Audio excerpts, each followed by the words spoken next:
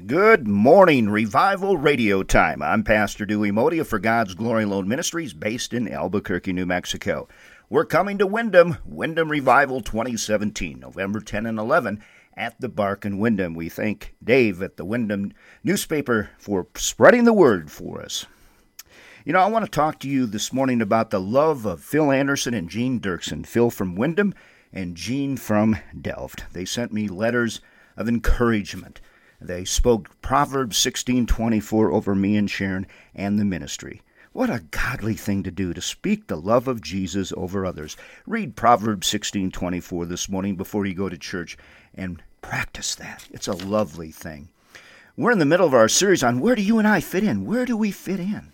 Where do we fit in? It's based on Mark 14:43-65. I pray that you've read that by now. Mark 14:43-65. This morning I want to share a bit on the lost crowd, based on verses 53 and 60, talking about the Sanhedrin. We read about the Sanhedrin in this section. It was a Jewish high court made up of 71 members who were high priests, elders, and teachers of the law. The Sanhedrin had a great deal of authority. They could make all kinds of rulings and enforce all Jewish laws, but they could not impose a death sentence on anyone. Only the Roman governor could do that. You would think the Sanhedrin would be a fair place to be tried, but it wasn't. It was a kangaroo court. This was a bunch of religious people. Yes, I said religious people. People who claimed to be religious but did not practice it. They're alive today. If you were brought in front of the Sanhedrin, you were in a big mess. They were wishy-washy. They were sneaky and conniving. They couldn't be trusted. They could not be trusted. If you read each gospel account, you'll see several things the Sanhedrin did that reveal the evil within their hearts. They hurriedly assembled the court at night, which was illegal.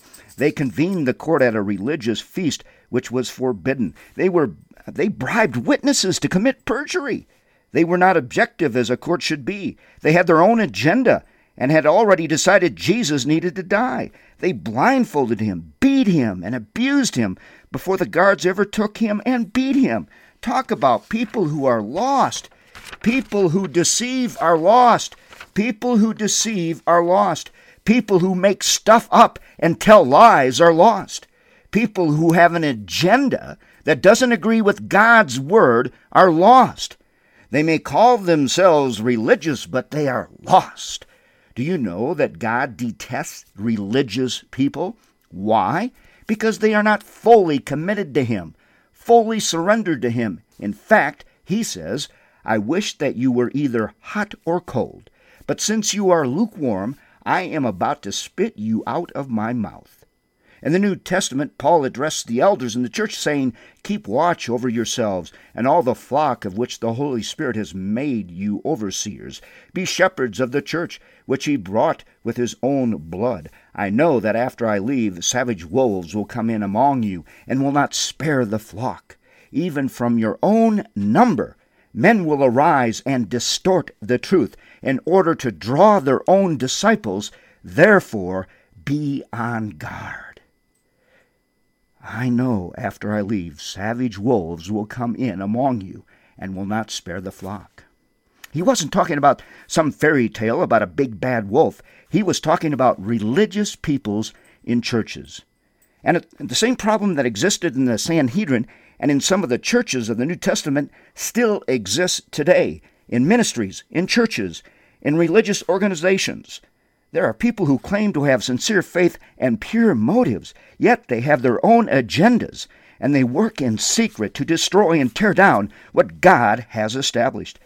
There are people who scheme against the flock. There are people who meet in secret. There are people who twist the truth. There are people who don't want to listen to anyone, including God. All of these kinds of people make up the lost crowd. We'll continue this series next week here on this beautiful radio station on Revival Radio.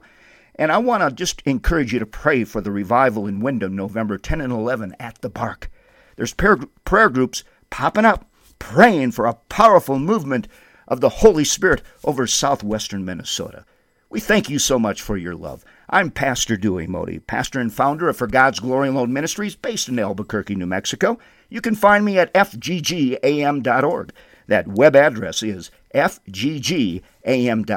And may God bless you today, and now I pray you go to church.